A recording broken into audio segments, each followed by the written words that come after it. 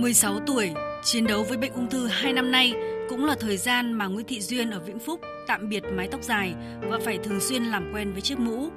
Có một mái tóc như bao bạn gái khác, đó là ước mơ không chỉ của Duyên.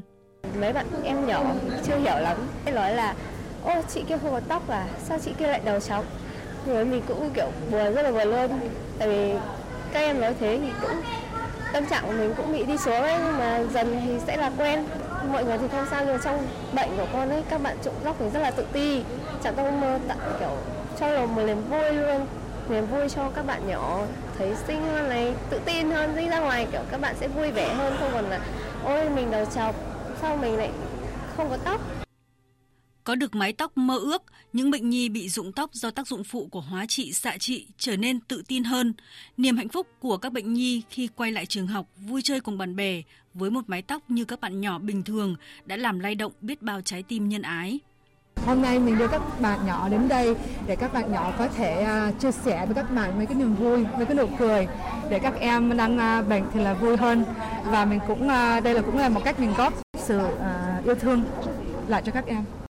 Con nhận tóc để đưa những bộ tóc mà những người đã hiến để cho các bạn. Con thấy con cũng có nghĩa cho xã hội. Con thấy rất cảm động vì là các bạn có những bộ tóc đẹp và xinh.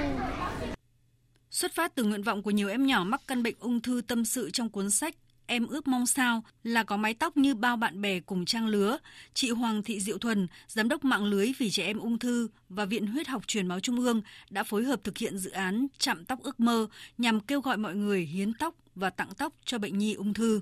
Tôi cũng đã từng điều trị ở Viện Huyết học Truyền máu Trung ương và rất hiểu và rất là đồng cảm với những cái mà các em nhỏ đang trải qua, đặc biệt là cái giai đoạn mà các em điều trị hóa chất và bị rụng tóc.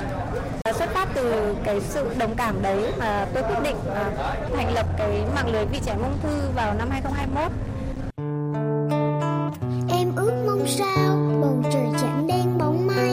Em ước mong sao căn bệnh này không đến với tuổi thơ chúng em. Đến nay, Trạm tóc ước mơ đã tiếp nhận hơn 3.000 bộ tóc được gửi tặng, trao tặng được hơn 150 bộ tóc mới cho các em nhỏ điều trị tại Viện Huyết học Truyền máu Trung ương và Bệnh viện Nhi Trung ương.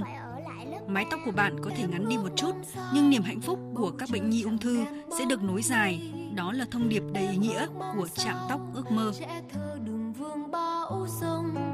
Vì em biết chân trời đang khép, vì em biết nỗi đau nghiệt ngã. Em ước mong em giống như bạn em đấy thôi, lên lớp vui ca hát vang mùa xuân trẻ thơ, nhìn ai nấy cũng đều khôn lớn và em hát một